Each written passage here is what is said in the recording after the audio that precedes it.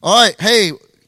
So again, I wanna tell you guys thank you, thank you for having me, and thank you guys so much for listening. It's very it's pretty abnormal sometimes when you go to student ministries and people are just as locked in as you guys are. So thank you. You have a great group, man. You should be proud of this group. You guys are awesome. So thank you so much for having me. I've thoroughly enjoyed meeting some of you and watching you guys just really kind of lock in. It's been really refreshing to see you guys care about God's word, because you know what, a lot of people don't, but you seem to really care about it, and I love that. So, all right, just a quick rehash, okay? Just a quick rehash of what we've been talking about. So, what's been our theme this week? If you don't know, you can turn around and look behind me, and there is a nice graphic that I would assume, Mr. McDaniel, did you make that? Oh, the professional. This is a professional D-Now graphic. Okay. Well, he did it. He killed it. He nailed it. I love it. God with us. And as Joe kind of highlighted, that, yes, so God he created us, and when he created us, he always had in his will and desire for us to be with him. There was at no point in the creation that when God made us, did he go, I'm just going to create and move away. It was always designed for us to be with God, okay? And so we also pointed out that he created us, and we kind of said that, man, he gave us all this awesome stuff. He blessed us. We saw in Genesis 1 this morning and last night that, man, he gave us dominion over things. He gave us all the fruit and food we could eat. He gave the man his wife as a gift. He created us in his very own image. And what did we do? We desired the gift more than the giver, and we sinned and we broke that. But we also said, and if you remember, that even in God's judgment, there is a hint of mercy and grace there. There's a grace and mercy that's extended to the man and his wife. Okay? And that grace and mercy was a promise. It come in the form of a promise. And that promise is what? Do like those old, Jesus. There you go. Say it with me. Jesus. There we go. Y'all are awake. Okay, kind of. And so we realize that Jesus is the realization of that promise, right? That it is Jesus that the Father was ultimately promising. And what did we find out about Jesus? We find out that Jesus came. He lived the life that we should have lived. He died the death that we should have died. And we see that Jesus, in fact, is God that dwelt among us. So ultimately, what are we saying? That God sent who? Himself. That's right. Who said that? Look at you. Give him an extra 5 minutes in the bath. That was great. In the this. You get an extra 5 minutes of cold water plunge. Whatever that is. Yeah, take a bath in that. I don't know. Get in it. Just get in the cooler. Yes, that's right. That's great. He sent himself. We realize that God sent himself in order to fix the problems that we caused. Okay? And tonight we're going to look at the third person of the Trinity. And I hope that, my hope and prayer is that you've seen that throughout the week. Because we've dropped, spoiler alerts that aren't really spoilers about where we were going, okay? That God has always been this way, and that there is a sense that God was with us in the beginning in the Father. He was with us in salvation through Jesus, and he's with us in the continuation of what's going on through the Spirit, okay? Through the Spirit. Our main text, although there are a lot of texts tonight, I won't ask you to turn with me to all of them, but if you'd like to write them down, I will reference them for you so you can look at them at your group time later. But our main text is going to be John 16, verse 7, okay? Verse 7. That's the one where we're going to kind of like hammer for just a second, okay? So Jesus is speaking to his disciples here, okay? Speaking to his disciples, and we know, because we have the whole story of Jesus, we know that Jesus is nearing the end of his life, okay? He's nearing the end of his time on earth. and he's beginning to kind of wrap up his ministry with his disciples. And he tells his disciples something odd. Something odd. He says to them, "Nevertheless, I am telling you the truth. It is for your benefit that I go away. Because if I don't go away, the counselor will not come to you. If I go, I will send him to you." Okay? Now, this is odd. This is a very odd statement. It's a very difficult statement, I think. I think there's a couple of statements in the Bible that are just really hard statements, and this is one of them. What advantage would it be for the disciples if Jesus would to go away from them? To me, now, I'm thinking about Jesus here, okay? If I'm a disciple and I'm thinking about the things that Jesus has done, I'm thinking about that Jesus is the same guy who healed blind people. Jesus is the same guy who they watched feed 5,000 people and 4,000 on another occasion. We're seeing that this is the same guy who turned water into wine. Great segue into that song we just sang. And Jesus just said, "Hey, I'm going to be honest with you guys. It's better if I'm not here.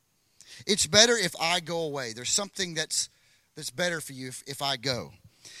Now, that seems crazy to me. So this is the equivalent that I kind of come up with, okay? So I was not a great student, so I use student analogies sometimes because it makes me feel better about the bad work that I did in school, okay? Do your homework, kids, okay? But there was times when I'm doing a homework assignment, and as long as the teacher is helping me do the assignment in class, I feel like a G, okay? I feel like I'm nailing it. I'm like, "Oh, physics? Sure."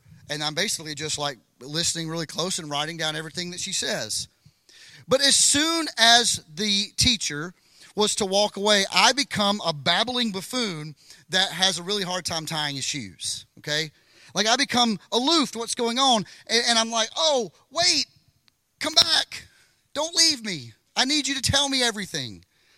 And I can kind of imagine, obviously that has some holes in it with this pericope here, but obviously I can imagine how that might be what the disciples are thinking a little bit. Like, Jesus, you kind of know everything. Like, you kind of know all the answers to all the questions. You've told all these great parables. You've told all these stories. And man, Jesus, you just know everything.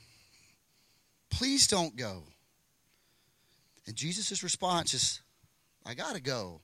But trust me, something better for you is coming." Okay? Something better for you is coming. Because as soon as Jesus leaves, very shortly after Jesus leaves, the Holy Spirit comes. Okay? Now, we as Christians kind of take a weird approach to the Spirit. Okay? We either have churches and denominations and people that really love Him. Okay? And they really, really love the things of the Spirit, and they go kind of crazy with the things of the Spirit. Or then we have people that just almost kind of just like, "Yeah, I think He's there. I think the Spirit. I mean, I read about Him. I kind of get it." That's kind of how we've approached the third person of the Trinity often, isn't it? But what we're going to see here is that the Spirit is vastly beneficial to us. Vastly beneficial to us. And it only furthers our God with us narrative, because now God literally is with us in such a way. I hope that, I think y'all talked about the temple today, right? Like, now we're the temple. We're the temple. We house the presence of God. And that presence of God is the Holy Spirit. So, J.D. Greear says, and I agree with him, that the Holy Spirit inside you is greater than Jesus beside you. I love that quote. I just think that's super elementary, and it makes sense, okay? So what does the Spirit do, okay? What does the Spirit do? Now, and oftentimes, for me, I often thought that, well, the Spirit's only job is really just to illuminate Christ. That's all the Spirit does. And I thought, oh, well, that's just all the Spirit's kind of there for. He's just there going to point us to Jesus. Now, He absolutely does that. He absolutely does that. And we're going to highlight that in a minute. But there's more to the Spirit than just pointing to someone else's work. The Spirit has his own work. The Spirit has his own thing that he does, okay? I think this is highlighted well in Romans 8. So if you have a Bible and you want to go with me to Romans 8, you absolutely can, and because that's where we'll be for just a little bit, okay? Romans 8 is awesome, okay? Romans 8 is an awesome text. So we're going to be in the first 9 verses here, and I want to see that to let us know that the Spirit, he's the one that sets us free from the law of death and brings us into new life in Christ. Listen to this. Verse 1, there is therefore now no condemnation for those who are in Christ Jesus. Listen, for the law of the Spirit of life has set you free in Christ Jesus from the law of sin and death. For God has done what the law weakened by the flesh could not do. So we're seeing right there that it's the Spirit that frees us from the guilt of the law. It's the Spirit that illuminates us and brings us into new life in Christ. Okay? It's the Spirit that takes our weakened flesh and makes it strong again. Okay? So let's keep reading. By sending his own Son in the likeness of sinful flesh, and for sin, he condemned sin in the flesh, in order that the righteous requirement of the law might be fulfilled in us, who walk not according to the flesh, but according to what? What is that word? The Spirit. For those who live according to the flesh set their minds on things of the flesh, but those who live according to the Spirit set their minds on things of the Spirit. For to set the mind on the flesh is death, but what is it to set the mind on the Spirit? It's life. It's life. For to set the mind, okay, and peace. For the mind that is set on the flesh is what? Hostile to God, for it does not submit to God's law. Indeed, it can't. It can't do it. So if your mind is not changed and set on things of the Spirit, you cannot submit to God. Those who are in the flesh cannot please God. You, however, are not in the flesh, but in the Spirit. If in fact the Spirit of God dwells in you, anyone who does not have the Spirit of Christ does not belong to him. We'll talk about that in a second. So what we're seeing right here is that it is the Spirit's job to free us from the law of death and bring us into the law of life. It's the Spirit that enters into us, and the Bible said he makes his abode, which means his home. He makes his home within us and brings us to life. I love that. I love that. That's the Spirit's work. It's the Spirit's work to bring us alive, okay? The word abode means house, okay? It means house, okay? My humble abode, you know that? That's house, okay? So when those of us that have bought houses, have you ever went in a house and it's dead in there, right?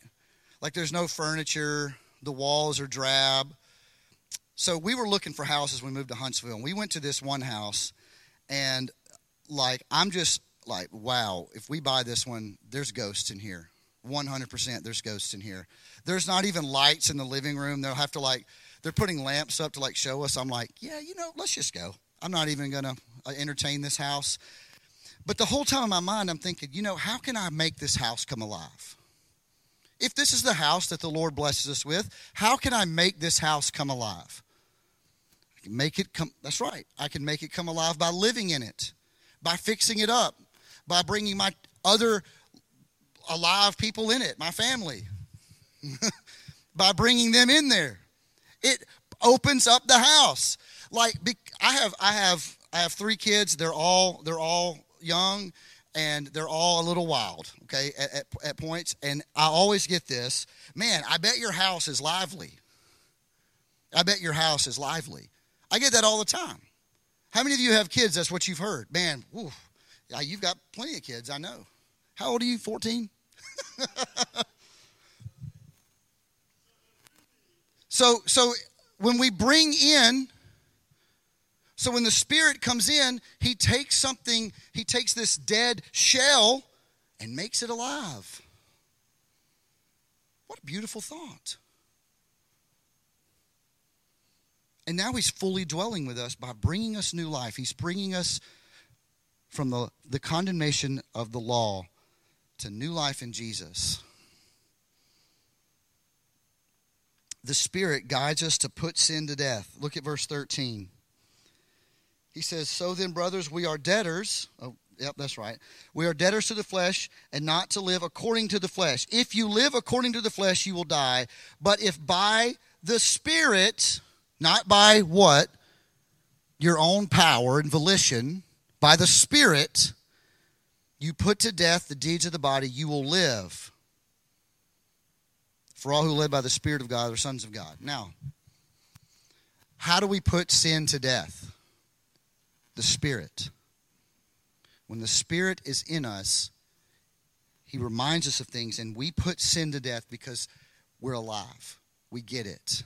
We get the scope of things. So with the Spirit's aid and the Spirit pointing to us what is good, we put things to death. We put things to death. Sidebar here, if you're having a real hard trouble putting sin to death, you should ask yourselves, does the Spirit reside in me? Does the Spirit reside in me? The Spirit also, just what I just read, reminds us that we are God's children. That we are God's children. I want to stay here for just a minute. In verse 15 it says, for all who are led by the Spirit of God are sons of God, for you did not receive the spirit of slavery to fall back into fear, but you received the spirit of adoptions as son, by whom we cry, Abba, Father. So, sometimes do we feel and struggle with like wondering if we belong? Anybody ever felt that? A little bit like you just, where do I fit? Does anyone seem to like care about me? Man, I've thought that. I've thought that a lot in my life. Like, man, who cares about me? Who loves me? And it's at this moment that when I read this, when I was studying, I was like, oh, man, I'm going to keep that.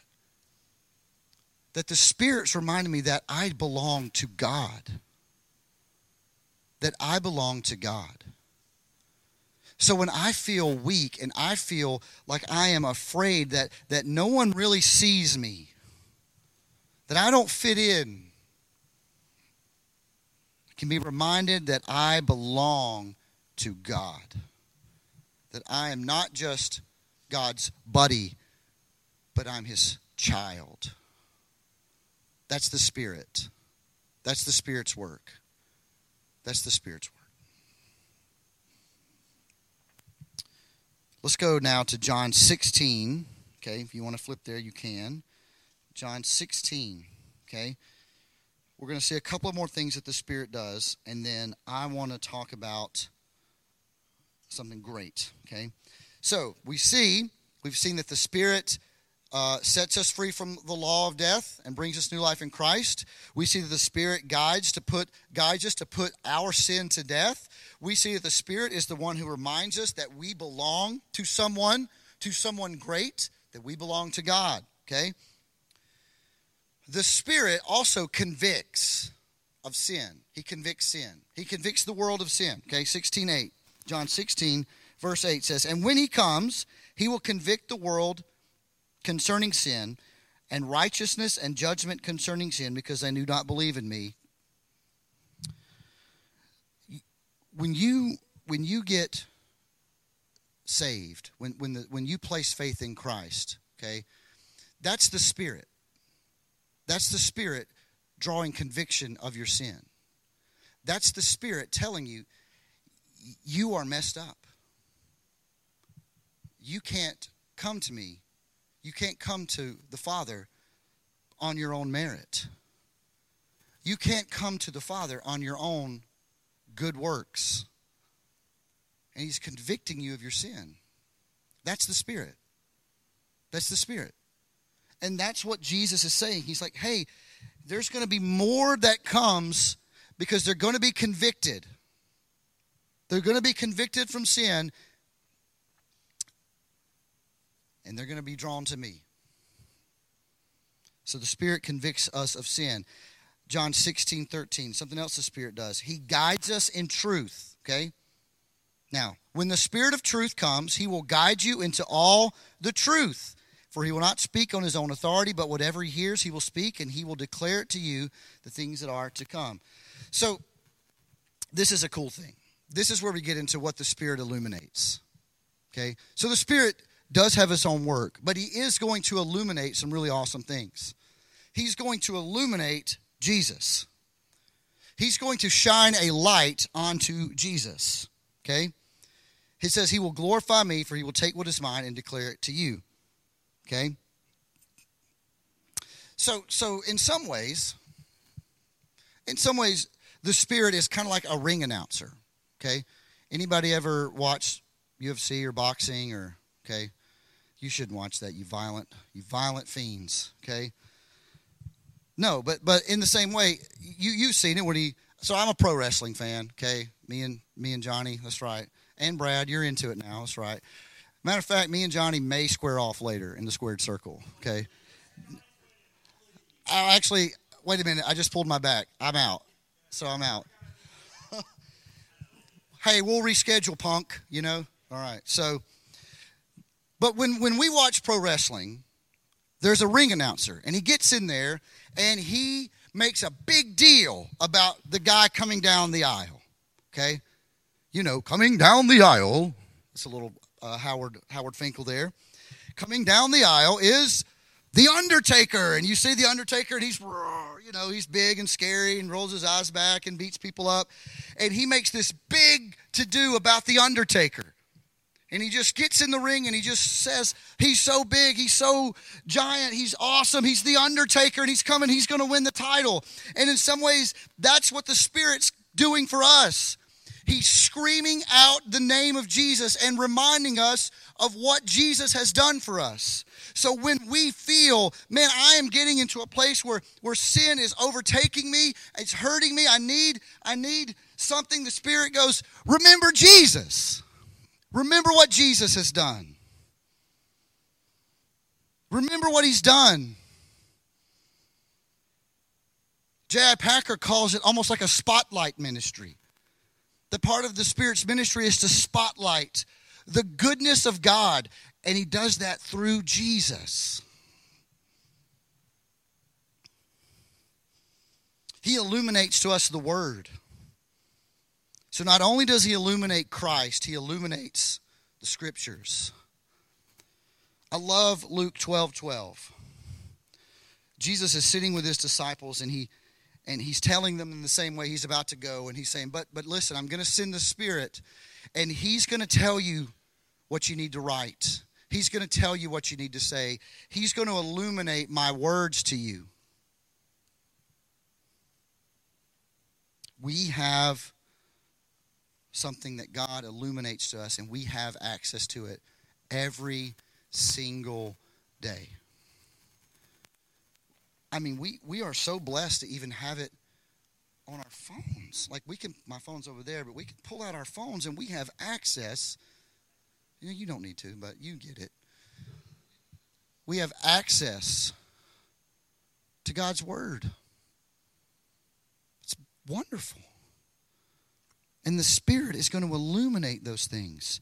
So when we do feel sorrowful for our sin and we're broken for things, and or maybe we just don't get it. We're in a fog. We're in a depressive state or whatever, and we need some comfort. The Spirit's going to illuminate Jesus, and he's going to illuminate Jesus' Scriptures. He's going to illuminate these things for us and bring them to our minds. That's awesome. And it definitely rings true when Jesus says, it's better that I go, because the one coming is going to do some awesome things for you. It's going to remind you of some really awesome stuff, namely me and my words. One more thing, and then I want to give some application points. And this is my favorite thing the Spirit does, because it brings me hope. The Spirit is the one that seals our salvation. The Spirit is the one that seals our salvation. You see, if it was up to us to seal our own salvation, we would fail instantly. We would fail instantly. Because, to be honest, we probably sin coming in here and we'll probably sin going out. And we fail instantly in trying to seal our own salvation. But Ephesians 1:13 and 14 says this. In him you also, when you heard the word of truth, the gospel of your salvation, and believed in him, were sealed with the promised Holy Spirit, who is the guarantee of our inheritance until we acquire possession of it, to the praise of his glory. So Paul has laid out this awesome thing that we were predestined to faith. We've been chosen by God. We have redemption through his blood. We have our trespasses forgiven, that he's lavished these good gifts upon us, which is his love. And then he says, and I just love this is almost like the nice tight bow on the top. He says, I've given all these things, and let me tell you how I know you can keep it, because I'm going to keep it for you in the form of the Spirit. The Spirit's keeping it for you. Like, you don't even have to do anything to keep it. I'm doing it for you. I'm putting your inheritance in a lock-tight safe that no one can get. It's yours. That's awesome. Because if it was up to me, I would fail. I would fail. I would fall flat on my face every day. But it's not up to me. The Spirit is sealing it. So then how do we live our lives? How do we live our lives? We live our lives by depending upon the Spirit. By being dependent upon the Spirit. You see, in the first part of Acts, Jesus gives this commission. Okay? Now, Jesus has just ascended into heaven. And he gives this commission, and he says, I need you to wait before you go out. Why is that? I mean, you would think at that very moment that as soon as Jesus went out, he's like, all right, go team, go. Go tell, now. But he says, wait a minute. Why? I don't want you writing any books. I don't want you to go make converts. I don't want you to witness. I don't want you to do anything. I want you to go, and I want you to wait. And here's why. Because without the Holy Spirit, none of it would have been possible. None of it would have been possible. Without God being with us in the form of the Spirit, it would not have been possible to do what the disciples wanted to do. Do we live like that today? Do we try to do things on our own merit? Do we try to do things to say, you know, I'm just going to do it. I'm going to do all the good things by myself. We often always fail. When I think about this, I think about Samson. I think of Samson. So if you know anything about Samson, he's in the book of Judges, okay? And he has this long hair, okay? He has this long hair. And that is his mark of the presence of God on him, okay? But Samson seems to think that he can do this whole life thing without God. So he kind of disobeys God. He just kind of does what all he wants to do. And then he gets his hair shaved off. And it says that he did not know the Lord had left him. So when we neglect the Spirit, we're a lot like Samson. We're a lot like Samson. We just shun the Lord. And what we find out is that Samson's strength had nothing to do with the fact that he worked out, he ate egg whites and protein shakes, that he ran miles. Had nothing to do with that. It all had to do with the fact that the Lord's seal was on him. When we neglect the Spirit, our life gets really hard. Our life gets really hard.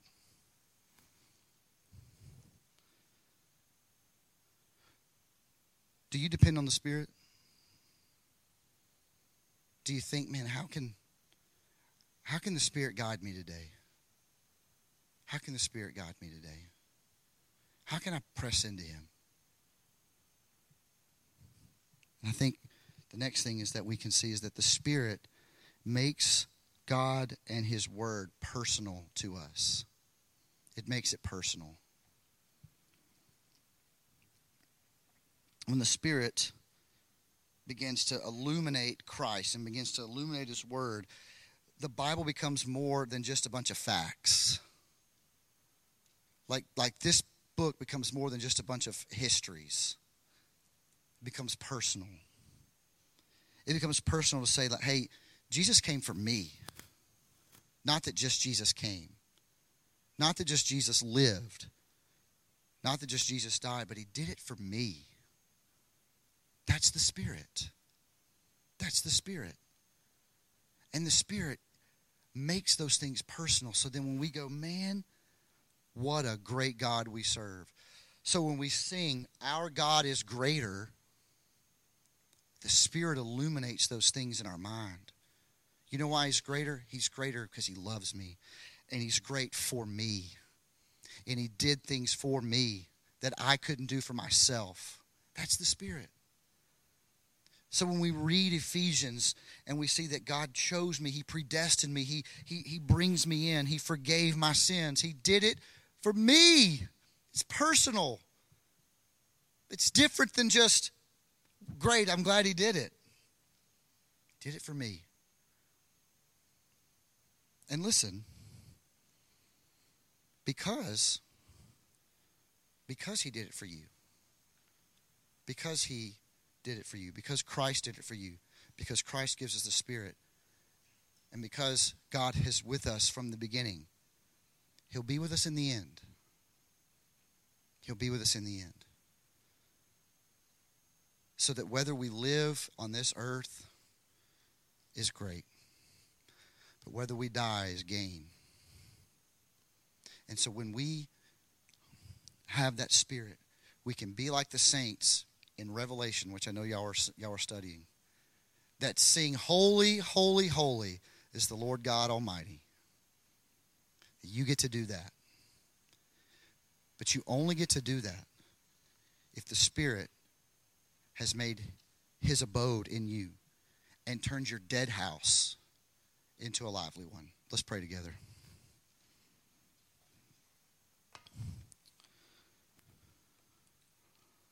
Father, thank You for Your Spirit. God, thank You for Your Son. And God, thank You for Yourself. God, thank You that You created us to be with You. You love us. And You've sealed us with Your Spirit through the finished work of Jesus. God, help us as we leave here this weekend. We've had a great one. But God, help us to remember what we've learned. That You're with us.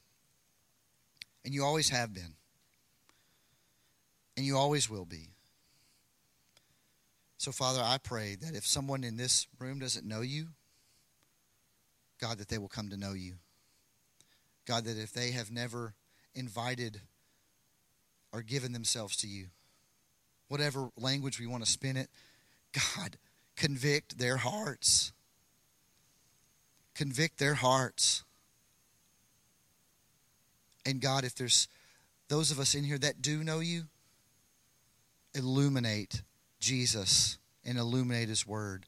And help us to remember that it is a personal thing, that Jesus did it for us. And give us that wonderful thought to know that we'll be with You in glory. We love You, and God, we thank You. We say all these things in Jesus' name. Amen. You guys can stand.